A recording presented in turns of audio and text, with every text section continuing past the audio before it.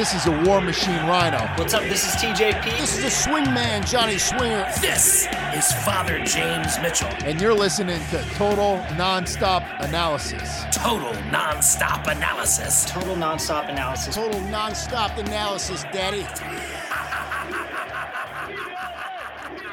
Hello and welcome back to another episode of Total Nonstop Analysis, a show where I, Carmen Michael, bring along my beautiful best friends, KP and Davis, for a journey through old school TNA wrestling.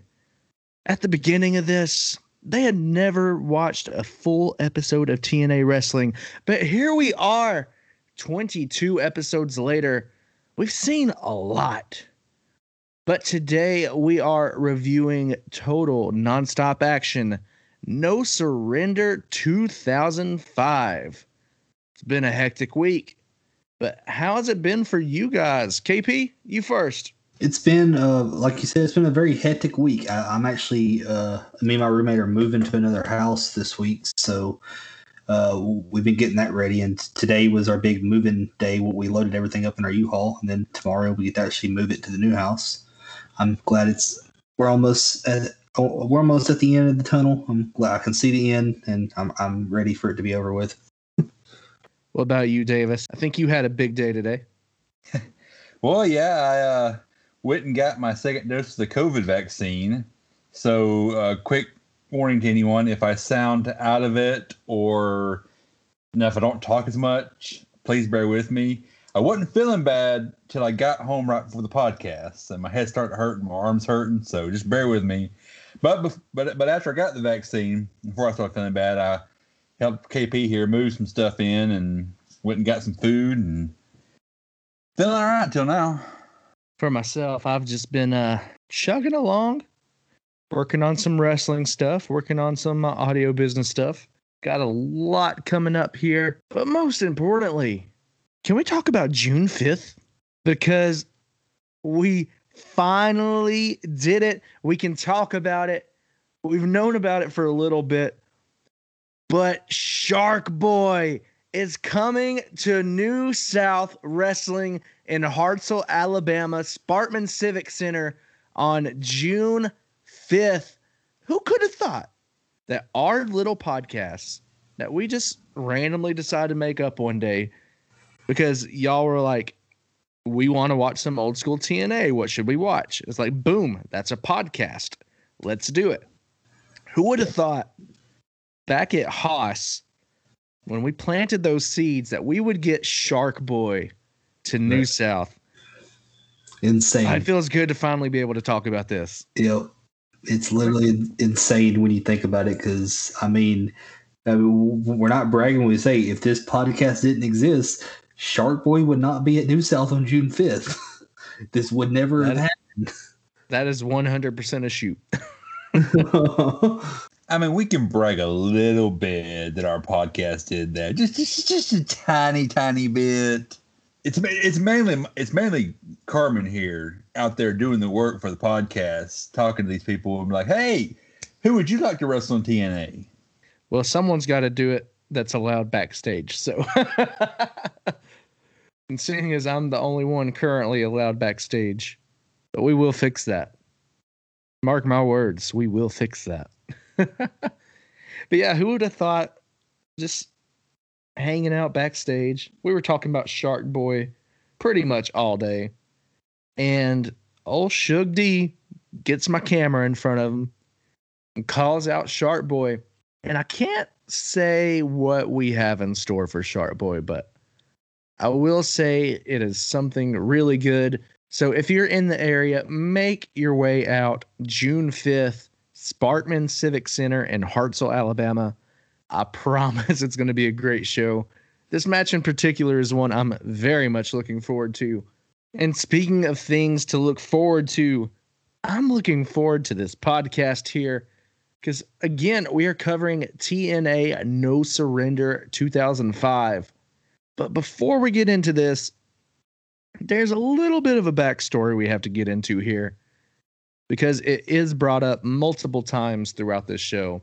it appears as if WWE has let go of a few names, which, if you look into recent news these days, it's like things tend to repeat themselves. But around this time, 2005, I've got the list here. We had all released from the WWE: Akio, Bubba Ray Dudley, Charlie Haas, Chris Jericho, Christian, Christy Hemme, Devon Dudley, Dawn Marie, Jackie Gata, Joey Matthews, Kenzo Suzuki, Lance Storm, Luther Reigns, Mark Jindrak, Matt Morgan, Maven, Molly Holly, Muhammad Hassan, Rhino, and Spike Dudley. Not all these names are all at once, but these are the names that were released in 2005. Gotcha. So a couple of these may come a little later on, but man, a lot of these some of those names are at the same time. Some of those are names I haven't heard in years, man. Christy Hemme. Forgot about her. You'll be seeing a lot more of her. And Maven, man. I used to love Maven. Dude, Maven was my dude back in the day, especially that Royal Rumble spot with The Undertaker. Yeah. I thought that was the coolest thing. I love the crowd signs that came out of him. Nice eyebrows, Maven. I forgot all about that. But yeah, it's mentioned throughout the show. Basically, the main plot through the show, it's a recurring thing, is Jeff Jarrett is just absolutely paranoid that people from WWE are going to come in and take their job. They're taking their jobs. Going to take jobs away from the fine folks at TNA. And, you know, this will come into play later on, but I promise you some of those names we're going to come back around to. So off topic for stay just a tuned second. on that one. Off topic for just a second. Would this be around the time that Jericho started his podcast, or was that afterwards? Okay. Much later. Okay. I remember he would get released and then did something, but I don't know. You just got this. Oh, he left WWE to focus on Fozzy. That's what it was. It was Fozzy. It's usually Fozzy. Oh, Fozzy. Speaking of which, everyone make sure you go and watch the Burn Me Out music video where you will find myself, Carmen Michael, as party guy number 2 dancing in the background. Also, if you watch Nowhere to Run, I am the production assistant. You also may know me as Nameless Light spinning in the background. Just subtle plug there. Also, shout out to Nathan Mowry, the director of both of those videos, who we have had on the podcast before. Nothing but love for Nathan Mowry. We should get him back. I agree 100%. I would love to have Nathan back. But I felt like we had to put that precursor in there. Just, you know, let's put a fork in it. We'll come back to it. But the show opens. We get an opening package that was, let's just say, unique. Very. We get some epic music playing over some stock footage of the desert. There's some footage of TNA wrestling spliced throughout. There's some text showing on the screen with some very cryptic messages like, every end has a beginning. Our future is born in the past. But the voiceover guy is being played in reverse. And it's like clips will play, then play in reverse, and it goes back, and it's just really convoluted, honestly. Every once in a while, like, I really enjoy their opening packages, but every once in a while they'll do something that's just like super self-serving and like braggadocious. And I'm like, you're not solving world peace. You're just like, it's a good wrestling show. Don't get me wrong, but y'all make it sound like y'all are like ending world hunger or something. Hey, we should do that. Let's have the whole podcast in reverse. Oh, I thought you were saying we should solve world hunger. I'm like, yeah, you know, someone should probably get around to that. There's a lot of issues that we We can get Shark Boy to Hey, New we can South. get I'm not Shark sure if Boy we to can New solve South. it. We can do anything. Next, I'm not sure if we could solve world hunger. yeah. Our next plan is Monty Brown, Get him out that's- of retirement. just out of retirement in general. It's got to happen. It's got to happen. I've gotten to call a pounce recently at a New South show, but it's not the same. Yeah, I It's can not imagine the same unless Monty Brown does it. how excited you would be on commentary to be able to call Pounce I wouldn't have the voice. I or guarantee Monty you. Brown. Yeah, and on top of that, just throwing it out there, I would love to have parking lot assistant Shane Douglas at New South helping parking lot assisting. Can you imagine pulling up to the Sparkman Civic Center and Shane Douglas is out there like helping park cars? And he's just looking in everyone's back seat like, who's in there? I gotta know. Let me know. It probably All won't the actually, parents are freaking out. They're like, ah. That would be the greatest thing ever. It probably won't actually be shown on IWTV, but I wish I could have seen Carmen when Shark Boy was announced. It was the best shit ever. Yeah, if you haven't seen the clip I posted on Twitter yet, I did post the audio from the commentary table from when Shark Boy, like when the Shark Boy video was finally shown. Keep in mind, I've known for a while Shark Boy is coming in, but to finally be able to let loose and tell people was the best part. And he got quite the reaction there too. Oh, it was a heck of a Crowd lost their mind. I've only seen them do that. Well, I've seen them do it for a few names, but here lately they've been really on it. Anytime we announce a surprise return, whether it's Baron Black, Mike Bennett, Danhausen, and now Shark Boy, like all of them have been getting fantastic reactions just from playing like a little trailer video. So I'm so stoked. I'm ready to bring him in. But without further ado, let's get right into No Surrender. The show starts off with America's Most Wanted taking on Michael Shane and Alex Shelley, along with the beautiful Miss Tracy. Before the match, Tenay and West really put over how successful AMW are, and note how strange it is to see them without the tag team titles.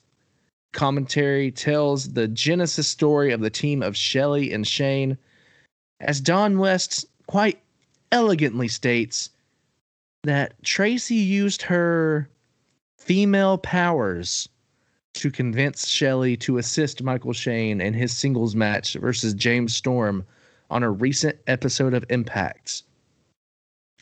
Davis, could you tell me what a female power would be? I know I'm the queer one of the group, but I have no idea what female powers are. He's talking about mind control, right? I'm gonna. You may have to censor me on this one, but I'm gonna say titties. Whoa! I thought we were talking about like some Danhausen like hypnotization. It's probably titties. So you're saying it's hypnotization? Jesus fucking Christ, Carmen. 100%. Yes, hypnotism for sure. Yes, we've established. Ding to the bad pun counter. Oh, I'm sure there'll be plenty more to go. In TNA, yes. It's my specialty. What can I do? I got to give the people what they want. This you're Damn. not as bad as Pipes has been on Facebook recently. God. Oh, Johnny Pipes. That beautiful, beautiful, terrible man. This match is a hot start for this pay-per-view. The fans are really into the match. James Storm hits a dive onto Alex Shelley off the stage as Chris Harris and Michael Shane brawl in the ringside area. Tracy hits a low blow onto Harris, but he quickly recovers. And the cameraman maybe got a little excited because he gets a close-up, just all close and personal with that upskirt shot he got of Tracy. But, it's nice of her to share because Then the hard cameraman. Okay, on second thought, I should probably reword that. The man behind the hard cam. A hard cameraman, huh? Whoa. I wasn't even trying to make a joke there. Uh-huh. Mm-hmm. See, even when I don't try. Oh, God. The hard cameraman. You know what? In this case, maybe all the cameramen were hard. Every cam's the hard cam. This is a formal apology of the Total Nonstop Analysis podcast. Lord have mercy. It's been a long day. So the man behind the hard cam would get an opportunity himself to perv out as Chris Harris carried Tracy over his shoulder, exposing her backside for all to see. He took her to the opposite side of the ring and handcuffed her to the bottom turnbuckle. But Tracy still managed to interfere. She threw a platform boot to Michael Shane for him to use as a weapon. But alas, it does not affect the outcome of this match as James Storm hits a super kick onto Alex Shelley to pick up the victory. But not a lot of time to celebrate because after the match, Michael Shane hits a super kick onto Storm and then very quickly scurries away. It's a pretty good match to open up the show, but what did y'all think about it? I actually thought this was a really pretty solid match to, like I said, to open the show. Which normally, I've noticed it's like the first few matches really aren't that great on here, and then the last one's where it's really picked up. But this one was really really good actually. I mean, it wasn't the best match I've ever seen, but it was good start. After this, we cut back to the pre-show where Jeff Jarrett is in the ring and he says upwards of 50 wrestlers have recently been fired elsewhere. And he knows TNA, being the idiots they are going to open the doors for them. And it's almost prophetic. Because I feel like the one thing that TNA or Impact Wrestling has always gotten is just hatred from people like, oh, you want to sign up all the old WWE guys, as if WWE wrestlers, when they leave, should just retire or not work anywhere else. But that's going to be a stigma that sticks with TNA for a very, very long time. But Jarrett, he's asking Mike Tenay, he needs to know if friend of the Total Nonstop Analysis podcast, Rhino, is in the building. Tenay happily confirms. So Rhino going to show up tonight. Ooh. So at this point, what was going on in your mind when they confirmed Rhino was in the building? Trying to figure out where he was going to show up at, honestly. I will say that I meant to say it earlier when you said that stigma will stick with TNA for a while. Not just TNA, sticks for other companies too. Yes, because God forbid people go to work after they leave their job. You're supposed to. Don't you know if you work for WWE and then you get let go, you're supposed to retire. My issue with Jeff Jarrett here is he said that TNA was the only alternative. I'm like, New Japan? Hello? Like, they've been going... Well, New Japan wasn't as prominent then as it is now. But then there was Ring of Honor, but Ring of Honor was still considered indies at the time. But still, they've been going since 1972. We've had like Yuji Nagata, we've had Shinsuke Nakamura, like... There was options if you were willing to look hard enough. But I guess if you just said an only American alternative, I probably would have like, okay, I get your point, but I don't know, that was annoying. I mean, I get it. I get it. We then cut backstage. The franchise Shane Douglas is standing by with Team Canada. Bobby Roode says last month Lance Hoyt sent their mentor, Coach D'Amore, to the hospital, and they will soon find out what it means to get a Canadian payback. Sounds kinky. So real quick, if you could fantasy book what a Canadian payback would be on urbandictionary.com, because I've already looked, it's not there. So we've got a prime opportunity. What's the definition of a Canadian payback? KP, let's start with you.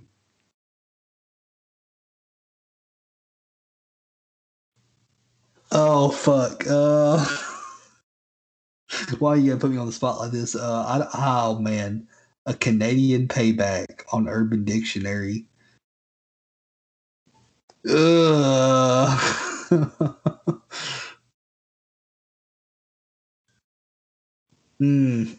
don't know. I can't think right now. I've got an idea.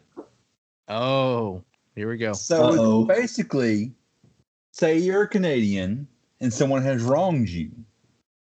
You're still going to beat that ass, but you're going to be very nice and sweet and apologize about it the whole time. See, I was going the complete wrong direction with this. I was going the kinky route. Yeah, this is supposed to be Urban Dictionary. Urban Dictionary has different ones. There's some pretty bad ones on there, though. So to me, I think a Canadian payback is when, let's just say, your friend maybe splashes you in the face with something.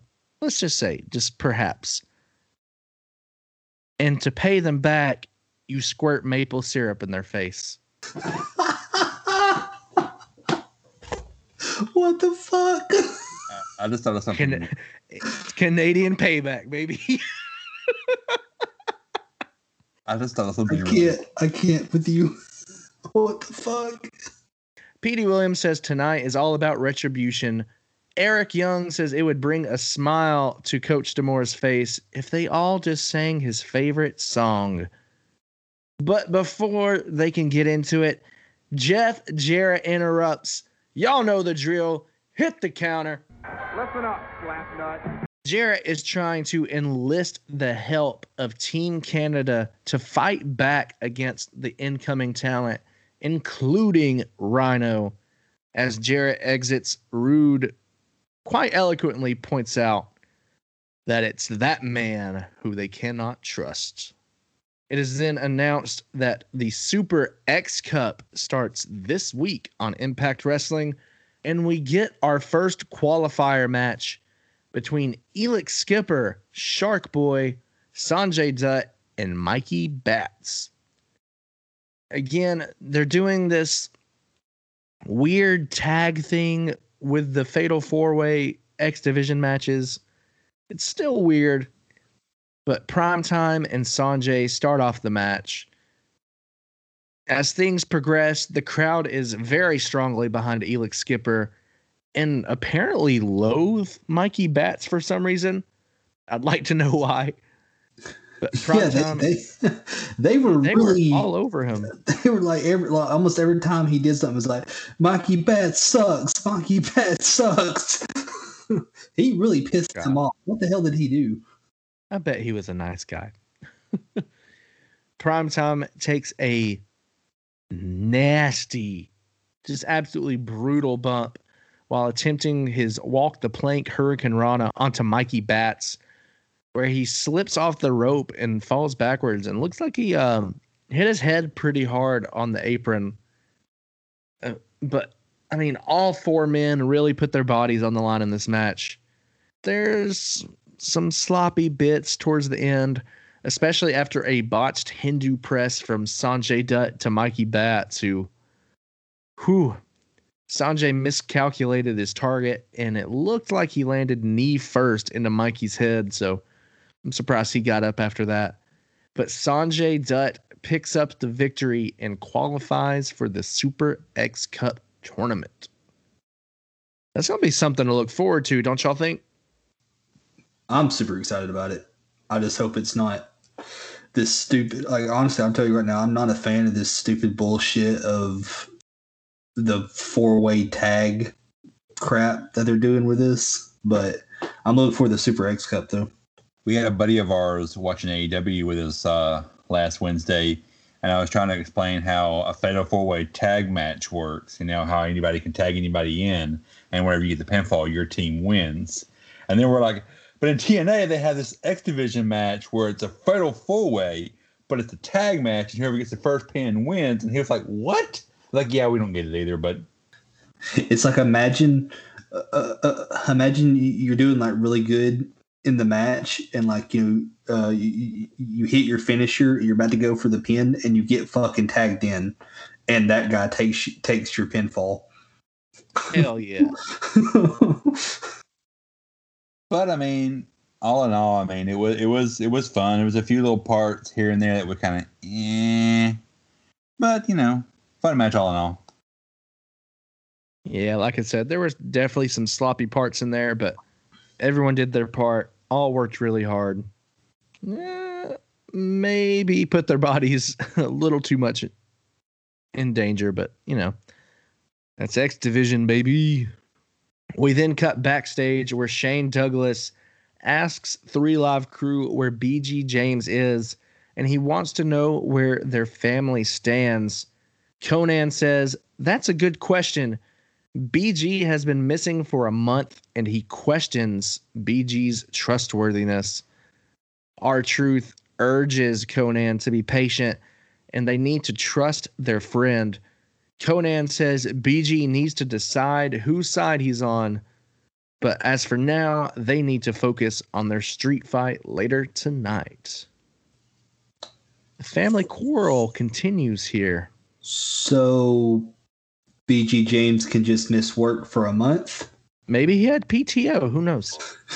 I was about to say, it's a long time to just be out of work because you're in this like undecisive, you can't decide whether or not you want to turn on your family to tag back with your old pet tag partner or boss, I'd love to come in, but everyone loves me. I don't know who to hang out with. Must be nice having friends, BG. Must be nice. Hey, we've got friends. You've got us. Yeah, but no one fights over me. Like Carmen said, y'all, must be nice to having friends. I mean, you want me? If it was like y'all and Body Shop fighting over me, I would feel wanted. I would feel appreciated. Who likes the Body Shop? As you show off your Body Shop shirt that no one can actually see because this is an audio podcast. But I mean, we want, I mean, it would be god awful. But I mean, me and KP could get in the ring with Jason and Pipes, and get destroyed, and the Body Shop would win for you. I'll take my chances against Pipes right now. Yeah, Pipes has a torn pec. Why would you want to pick on him? I just picked 2 members. I wasn't really thinking of who I said. See, normally when you go one-on-one with the Body Shop, you got a 50-50 at best chance of winning. But you look at me and you look at the Body Shop. We're not there yet. We're not there yet. Oh, God damn it. You got a 25% chance at best at beating me. But you had... So Samoa Joe, you add Dylon to the mix, and your chances of winning drastic go down. We just go put Dylon in the Body Shop now. No, we're adding him to the mix. It's yeah, yeah, I got you. Yeah, duh. The numbers don't lie. And on June 5th, this spells disaster. I mean, but let's be real here. We know Dallon would side with us, friend of the podcast and all. Clearly. And it's not because he doesn't have muscles. I don't think the Body Shop would welcome him. He doesn't date enough hot moms. Which is another reason why I think the Body Shop should really fight for me. Because not only do I go to the gym, but I'm also a hot mom aficionado. That's very true. Can confirm. And speaking of men with great track records, Simon Diamond welcomes the newest member of his Diamonds in the Rough stable, David Young. So long, Triton. Triton is gone. He has had his last match in the company. We hardly knew ye, Triton. Wait, literally, he's gone now? Yes. They did fucking nothing with him. Weren't they like building him up as this big thing and then like, oh, gone? Wow, that's insane. They were giving him all these insane vignettes where everyone thought, oh my God, Sting's coming back. Sting's coming back. Oh, what if it's so-and-so? What if it's so-and-so? And it's, nah, it's just a tall dude with a big head. Can he wrestle? No. Can he do anything cool? No. He's big though. Let's do it. Some WWE shit right there. It's funny you say that because he left for WWE right after this. But this leads to Diamonds in the Rough. The team is Simon Diamond and David Young taking on Sonny Siaki and Apollo. I mean, there's not much talk about. You skipped the best part. There was fucking what chants during the promo over and over. Every time he spoke, the crowd said, what? What? What? I'm glad those have mostly died down nowadays. Because they're doing promos in front of TV screens. Yeah. Although I do think that if WWE wants to make us like really believe that we're hearing like authentic noise, we should get a bunch of CM Punk chants every now and then. I was about to say, where's the CM Punk button that the sound guy can press? I mean, well, I'm talking about like at indie shows. I don't hear what very often. That's I'll bring it we're back. People of class. I mean, I'm not going to bring it back. I'm class. Although I do hear assholes who count past, with the referee or go past the referee. I'm like, stop doing that shit. That was 3. That what? No, it was not. It was definitely 2. I'm definitely bringing the CM Punk chants. Yeah, you should start a CM Punk chant at New South shows. I'm going to be seated way away from you. I somehow doubt that. Y'all love each other. Don't play. I mean, he's cute. Honestly, I'm just buying time here because there is nothing to talk about for this tag team match. This match was about like the last match from the last show where it was just like, it wasn't. I'll go ahead and let you review it. Well, it's a step up from Triton being in the ring. But Apollo and Siaki pick up the victory after a very lackluster, if anything, tag match. It was very average. But I mean, I've got nothing to add to this. It's a thing that happened. And no disrespect meant towards the athletes. All great athletes. Just this match did not do it for me. Yeah, I mean, Siaki's great. It's just, and Apollo's great. It's just, I don't know. Just maybe they don't gel together. I don't know, but coming up soon.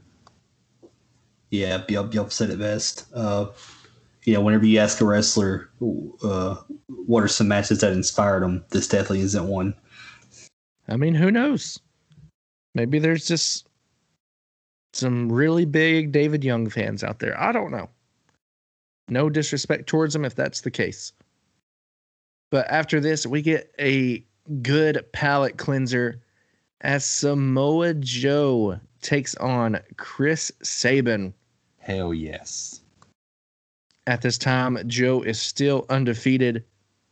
Mike Tenay says that Joe is 6'8" and 280 pounds, which might be slight hyperbole, as he's only like 6'2". Yeah, I don't remember Joe being that tall. Yeah, he's not whatsoever. It's like saying Prescott's 5'11". I know. Everyone knows Prescott is 4'7". You listen here, motherfuckers. I am 5'6". I am average height. I mean, Pretty sure 5'6" is not average. I mean, I've looked at wrestlers that are considered. I'm pretty sure it is. Older than you. You know what? I've got nothing better to do right now. I'm Googling it, Average height for a man. Googling live on air. We're so professional here. It's 5'7". Below average. 5'7". Oh, it's not the only way KP's below average. Oh, got him. Zinger. I'm just Wow. playing. Nice penis, bro. For all the ladies listening, that is not true. Kyle has a great wiener. You should love him long time.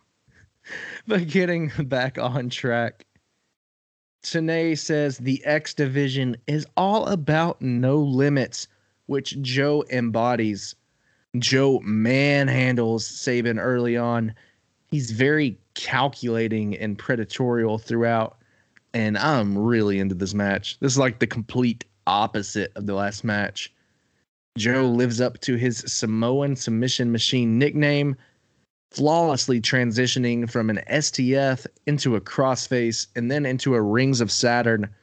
But Sabin just barely makes it to the ropes, and the crowd erupts into chants of TNA. It's excellent work so far.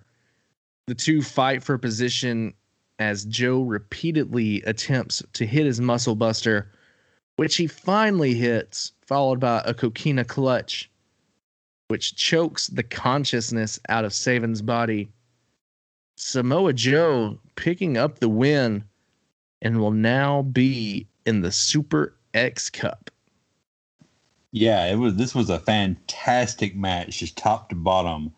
I mean, it took Sabin 3 drop kicks just to make Joe fall. And like I said, the way Samoa Joe can just transition from submission to submission to submission.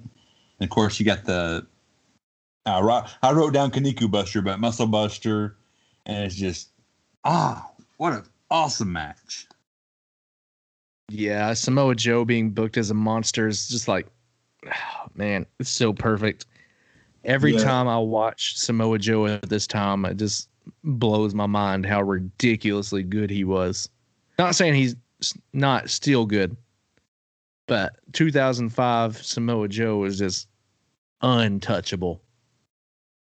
Yeah, man, he was booked like an absolute beast in this era. But yeah, he had a really, really damn good match.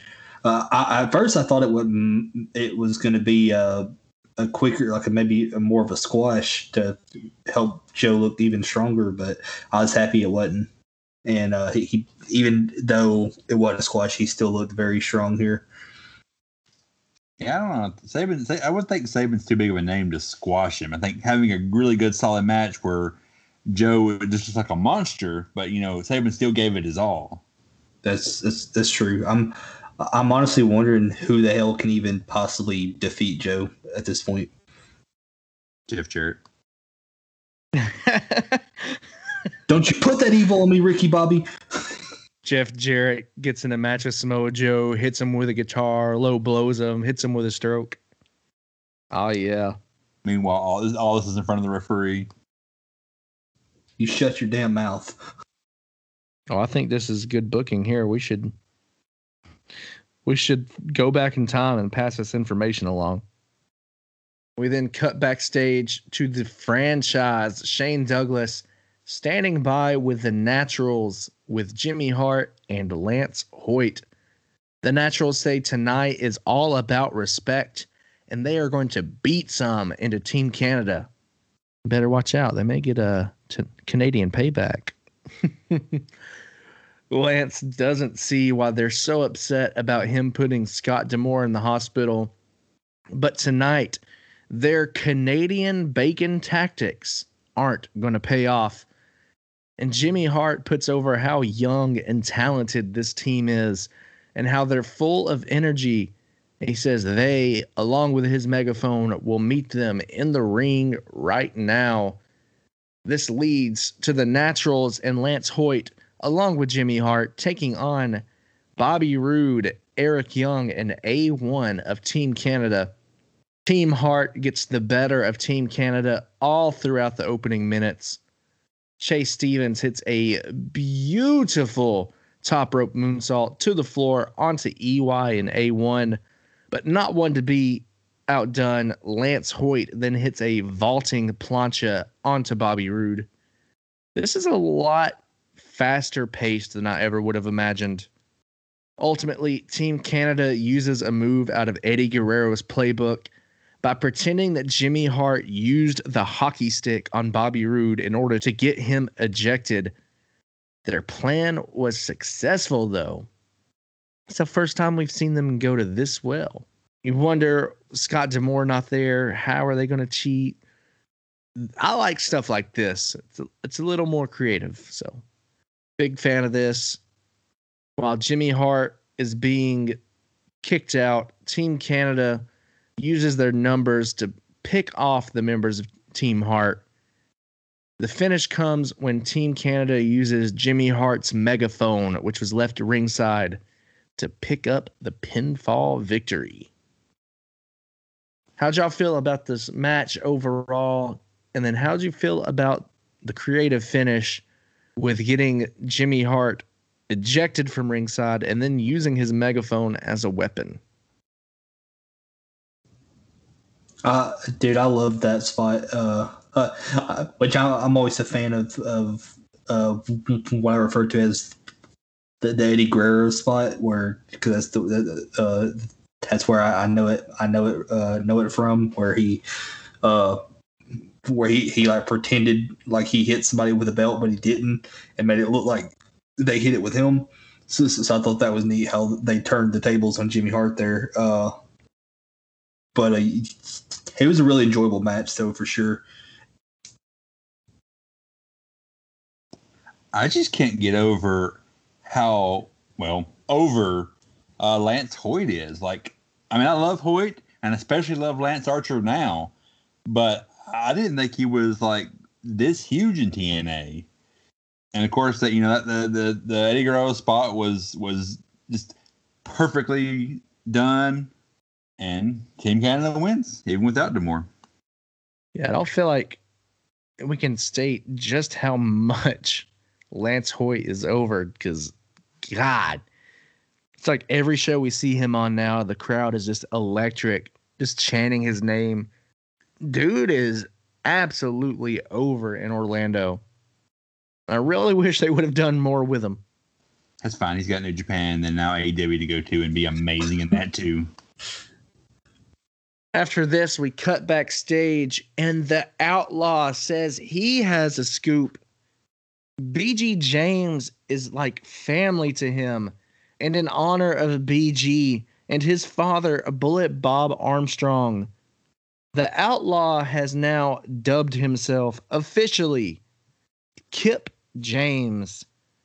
Monty says either Conan or Truth will feel the Fuck Jeff Jarrett. Fuck Jeff Jarrett. He interrupted the pounce. He walked in, hit the counter.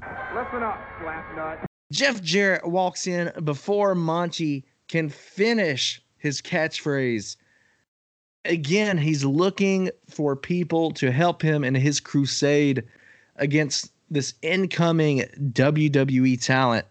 Monty, not so politely, reminds Jarrett that their plan to begin with was that Monty would help Jeff Jarrett just so long as he could get a shot at Jarrett's NWA title.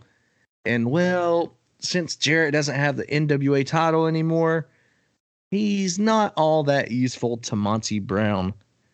But this leads to our street fight matchup between 3 Live Crew and Monty Brown and Kip James.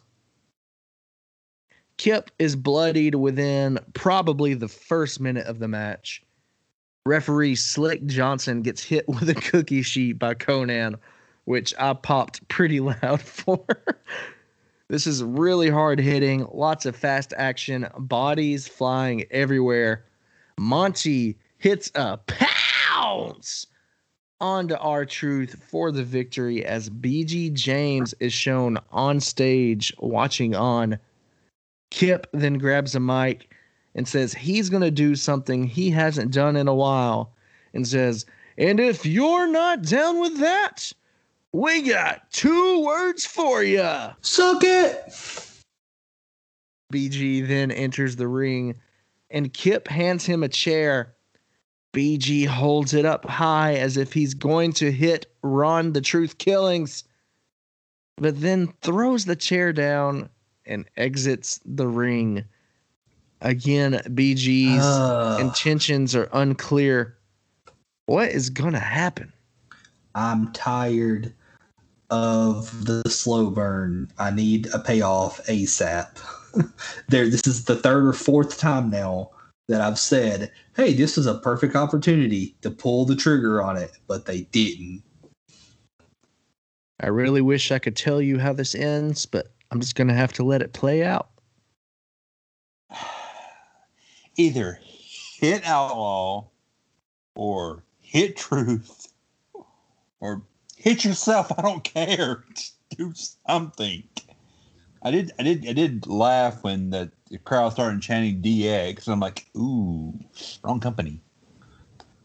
Hey, they didn't seem to mind though. On a side note though, can we talk about how beautiful that pounce was? That was probably one of the best pounces I've seen in a long time. Yes. I mean, it helps when R-Truth is the one taking the pounce. Right. But damn, I love Truth and I love Monty Brown. That was just he sold the fuck out of chef's kiss. So stoked. Maybe eventually we will have a conclusion to the storyline, but maybe not. Find out on the next episode of Dragon Ball Z. Also, can we also talk about, and I think that we bring this up a lot, but Truth and Outlaw or Kip, they don't age. Or they age? No, not at all. Betterly. Like, they look exactly the same now, if not better than they did back then. 16 years. Oh, Outlaw is massive now. But in like a good way. Yeah, and Truth, the man does not age. He is discovered. Yeah, literally. Fountain of youth. Motherfucker is, yeah. So what do y'all think of the Outlaw's new name here? Kip James. Kind of odd. I see what he's doing though. He's playing like these mind games, making it seem like BG has joined him, or making 3 Live Crew think it. But has he though? I don't know. I think he's manipulating BG. So is this his actual new name now, or is it? It is. Oh, okay, cool. I thought it might have just been something he was, mind gaming him for this deal, but yeah, maybe one day we will have a payoff to this. Are you sure? You sure? Until then, y'all are gonna have to stay tuned. We then cut backstage with the franchise, Shane Douglas, alongside Jerry Lynn. Shane says that Lynn has extensive history with both the men in this upcoming match. Jerry agrees and says he's stepping in the ring not as a competitor, but as a referee. Shane says, cut the crap. He knows that Jerry Lynn has a preference on who he wants to win and which competitor he's leaning towards. Jerry takes offense and says he's a man who takes his job very seriously and will call the match right down the middle. And this leads us to AJ Styles versus Sean Waltman with Jerry Lynn as special guest referee. And you can imagine, just by the names I mentioned there, this match, up until this point, match of the night. Excellent match. Very even matchup here. The crowd is split in support. Lots of AJ Styles chants. Lots of various chants for Waltman. They started chanting for X-Pac. And somehow that slowly evolved into them chanting for every gimmick that Sean Waltman has ever had. I'm not sure if y'all caught on to that. But they were chanting X-Pac, 6-Pac, 1, 2, 3, kid. They chanted for like every gimmick this guy has ever had, and I loved it. I was living for it. Waltman counters a Styles Clash in a very unique way by using a scorpion kick and then hits a Bronco Buster. Waltman busts open AJ's nose with a top rope senton to the outside.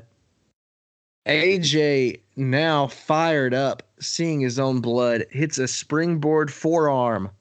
Not quite a phenomenal forearm yet, as that name didn't come along till WWE. And then follows that up with a moonsault DDT. AJ hits a Styles Clash, but Waltman somehow kicks out at 2. AJ goes to the top rope looking for a spiral tap, but Waltman evades. Waltman hits an X Factor for a 2 count, and then in frustration, grabs a steel chair and wraps it around AJ's ankle. Lynn then stops Waltman from breaking AJ's ankle. AJ goes for a clash. Waltman grabs a hold of the ropes. Lynn kicks Waltman's hands off the ropes, allowing Styles to hit a second Styles Clash, and thus picking up the victory. It's a pretty good match here.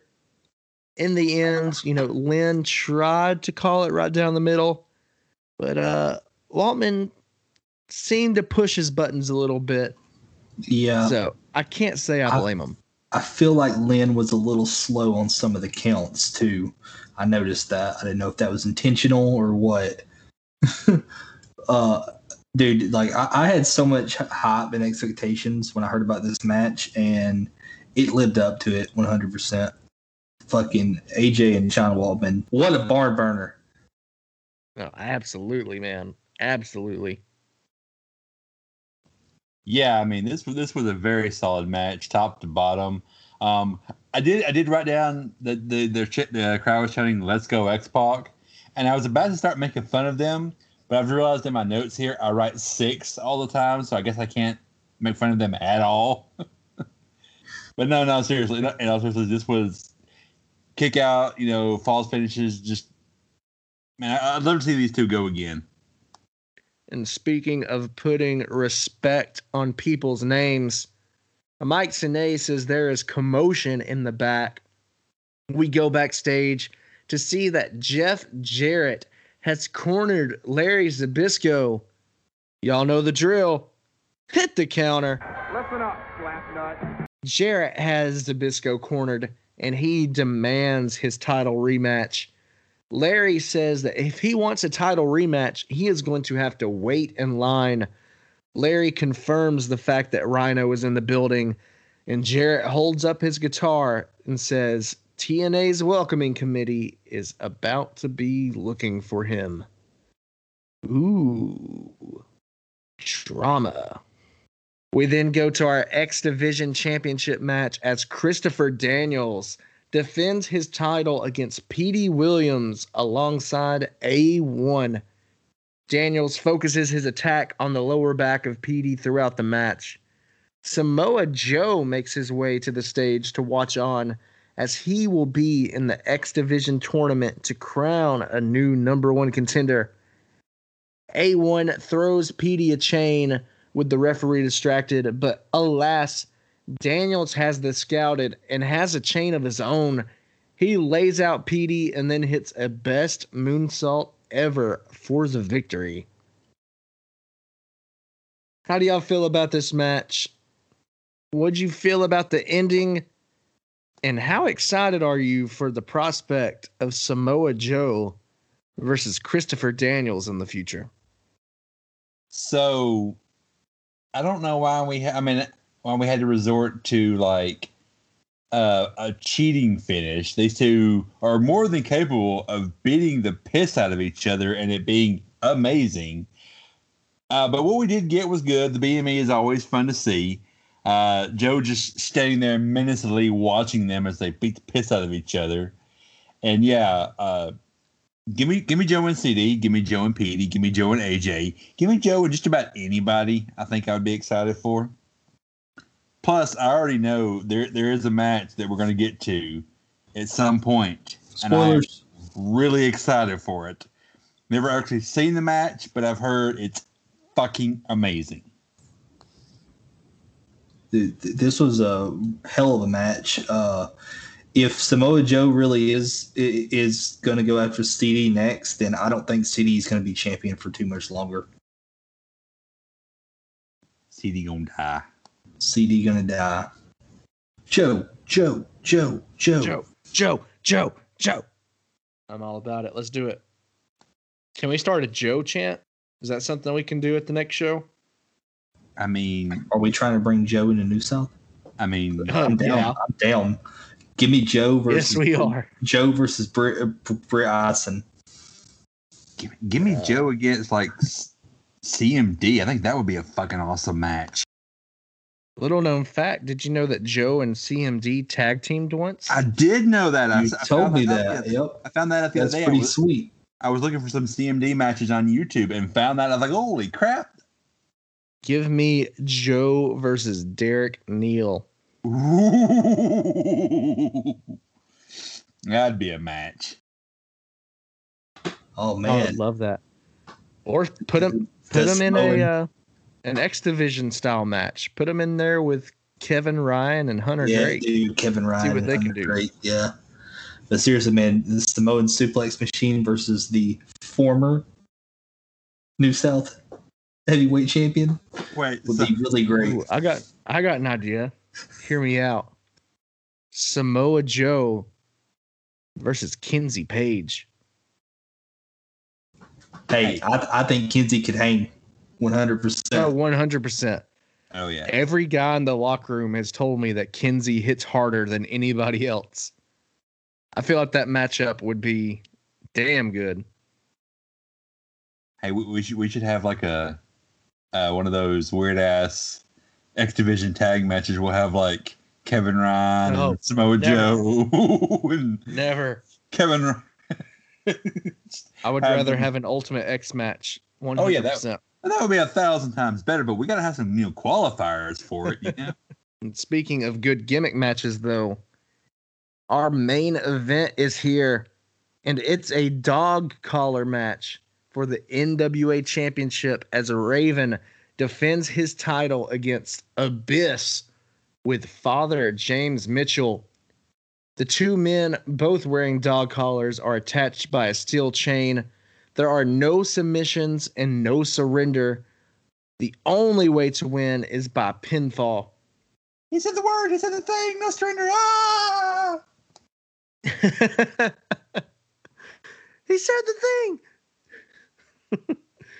Raven throws many chairs into the ring and sets a table up on the outside. He attempts to punch Abyss with a fist wrapped in the chain, but Abyss ducks and Raven hits the post.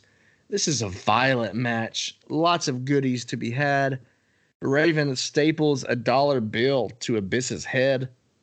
Abyss attempts a chokeslam to Raven from the stage to a pair of tables on the floor, but Raven low blows him and shoves him off. When Raven least expects it, though, Abyss, from the ground, pulls the chain and sends Raven flying off the stage and crashing through a third table. I thought that spot was just beautiful. Could not have been performed any better.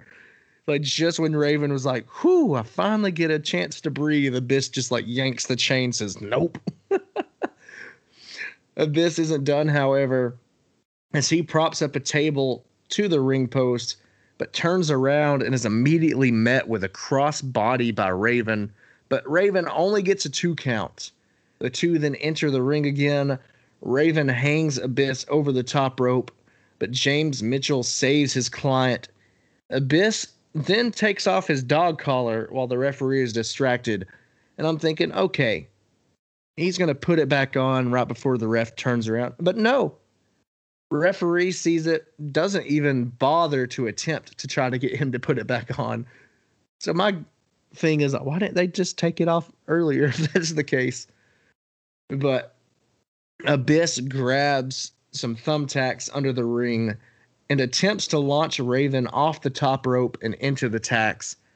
But Cassidy Riley saves the day and gets launched through a table onto the outside for all of his troubles. This allows Raven to powerbomb Abyss into the thumbtacks for a 2 count. Raven ultimately wins with a Raven effect into the thumbtacks. Raven's music hits. He celebrates with the title, but not for long, because hit the counter. Listen up, Slapnut. Jeff Jarrett's music hits. He slowly makes his way to the ring.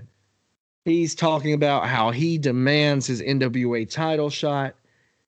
He gets onto the ring apron and stops. He says if he could give Raven any advice, it would be to turn around. Raven turns around and is immediately hit with a gore by a friend of the podcast, Rhino. And as the show closes, it appears as if Rhino has aligned himself with Jeff Jarrett, and this entire night has just been a ploy. Crazy match, crazy ending. How'd y'all feel about this and the show overall? Wonderful match. Well, I mean, I didn't expect anything less. It's Raven and Abyss. I feel bad that Abyss is like, constantly gets these shots and never goes over, because I mean, he definitely should be champion, at least by now. It's funny that Jeff, it's just like Jeff Jarrett to bitch at the start of the show about how these WWE people are going to come in and steal people's jobs, only for him to align himself in with one. That sneaky bastard. Yeah, to go back to the match for just a second, the spot where Abyss yanks Raven off the stage, I'm like, what the fuck? And I'm like, oh god. And then the DDT into the tax, the power bomb into the tax, and then the DDT in the tax, and you can see on Raven's face he's like, I shouldn't have fucking done that. And then of course Jeff Jarrett comes out, and you didn't mention it, but Jeff Jarrett says, and I quote, TNA is my world, my world. Just so you know, a while back ago, I put Jeff Jarrett's theme song on in the car, and Davis didn't know what it was. I'm sorry, I didn't hear what you said there. I didn't say anything like that. I knew exactly what it was immediately. Y'all never told me about your overall thoughts of the show, though. Well, I will tell you about my overall thoughts, Carmen Michael. This show, not the best show we've had, but a very solid, very good show. Couple of matches, but overall, very good. Especially like Sean Waltman and AJ. That's probably my match of the night. Just those two just going at it. Yeah, Davis said it best. Just a really, really solid overall card. Not the best show overall. I will say, like, I've noticed a pattern. It seems like the first half is kind of, and then the second half really picks up on these pay-per-views and almost turns around for some of them. You know, I might change that, because I really fucking enjoyed Samoa Joe and Chris Sabin. I might say that's my match tonight. I don't know, it's a tie between those two matches. Yeah, my match tonight is definitely Waltman and AJ Styles. And with that, we are going now into our mailbag. And we've got quite a few questions this week. So we're going to try to get through them as quick as possible. Brian York asks, if you could build your own wrestling show, who are the top 5 talents you would pick? And he asks, to make this a little more difficult, that we each have to give different answers. So I think the best way to do this is like a draft scenario where we go around. I feel like that's the best way to do this. So who would like first pick? Is this only TNA people, I assume? No, this is building your own wrestling show. Oh, okay. I'll take first pick. Go for it. Kenny Omega. Good choice. Davis. Give me Effie. Ooh. Oh. Give me AJ Styles, my number one. KP, you are on the clock. Okay, number 2 pick. Give me my boy Danhausen. Ooh, another good one. Davis. I'll take Mox. Whoo, y'all are killing me right now. Who do I want? Who do I want? You know what? Just give me Samoa Joe. Give me Ricochet. Ooh, Lord. Would you just look at my shirt and pick that? I'll take Kazuchika Okada. Oh. This one may come out of left field. Give me Deonna Purrazzo. I'll take Aleister Black. Woo-hoo-hoo. Mustafa Ali.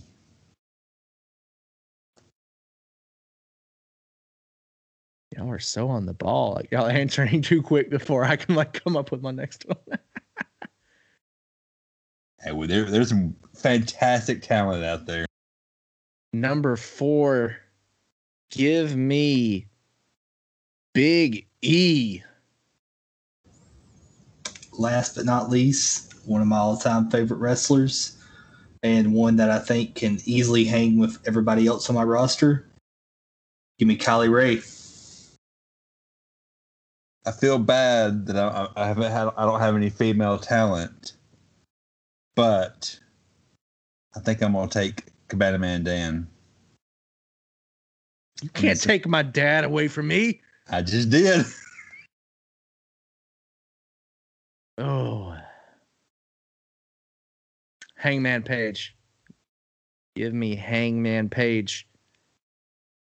I did y'all a favor and I took Sting off my chart because I knew y'all already knew that I was gonna pick Sting at some point, so I just didn't mention him. I thought about taking Jericho and Sting just to make you mad. I want to keep this going. I started just writing down names over here. All right, let's go 2 more rounds, just for funsies. KP.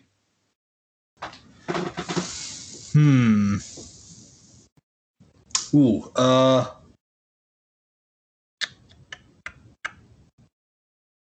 give me Suge D. Dr. Britt Baker, DMD. For my next pick, we of the Carmen Michael delegation would like to draft the AEW TNT champion Darby Allin. We're now in our last round. The suspense is killing me. KP, who are you going to pick next? Damn. And we can only pick one person, or we can't pick like a tag team. Damn. Oh fuck.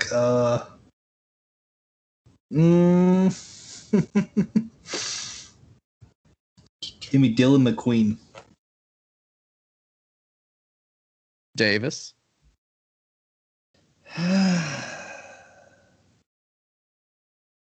Drew McIntyre. KP, I knew this was going to happen. I knew someone was going to break up my final pick of Petty and Pink.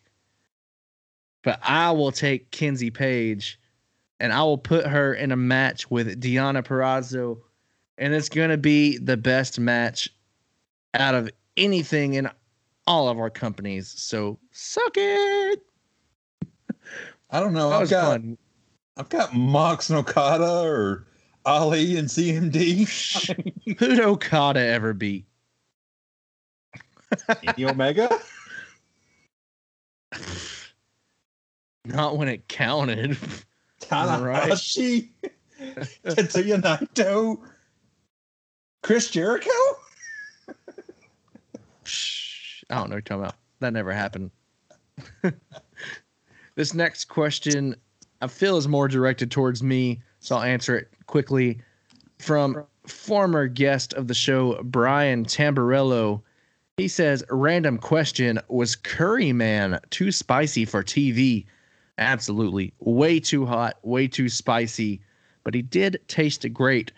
And speaking of people who taste great, Johnny Pipes asks, how does it feel speaking the Shark Boy to New South into existence? It feels great. Yeah. Honestly, I'm on top of the world. I don't know how y'all feel. It is wonderful. I mean, when that got announced and just knowing that it's because of our little podcast, like really no other way around it. Like if this didn't exist, this wouldn't have happened. So all of you at New South happy about all of you at New South happy to for Shark Boy. You better thank us. They can make out our checks to Total Nonstop Analysis. And we also gotta give mad props to Suge D. He's the one that suggested. He's the one that wanted to face Shark Boy. If you only knew how much everyone was talking about Shark Boy at that show, he was a very hot subject all through the day. Because I remember talking to CMD about him for quite a bit before that. He was a hot topic amongst the New South locker room. Johnny Pikes also has a second question. Keep in mind, he is recovering from a torn pec. He just had surgery, so get well soon, Johnny Pikes. His second question is, will you rub my bum titty? I mean, you ain't got to ask me twice. You know, I go ahead and I rub it up real quick. But don't you have a pretty lady that can do that for you? Yeah, Pipes, you got a hot mom just chilling there. I mean, she's already doing so much for you. Just get her to rub your titty. I'm not going to put her name out into the podcast world, but you know who you are, girl. Rub a man's titty. It'll help.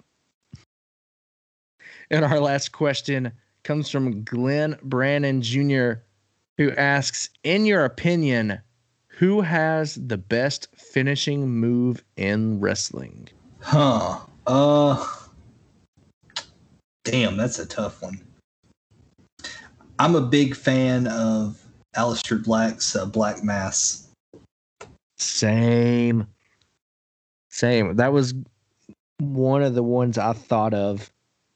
I think ultimately, though, my pick would be the Black Arrow from Pac. What about you, Davis? I'm going to interpret best as favorite and say the Destino by Tetsuya Naito. That every time he hits that, I'm just like, that's awesome. Thank you all so much for your questions. Again, as a reminder, each and every week, your question can be answered right here on Total Nonstop Analysis. Make sure to watch out for our social media platforms, our Twitter feed, our Facebook feed. Just ask some questions. Every week, we'll answer them right here. Just like every week, we will issue our final verdict. Was Total Nonstop Actions No Surrender 2005 TN amazing? TN A. TN TN acceptable, or TN awful? KP, starting with you.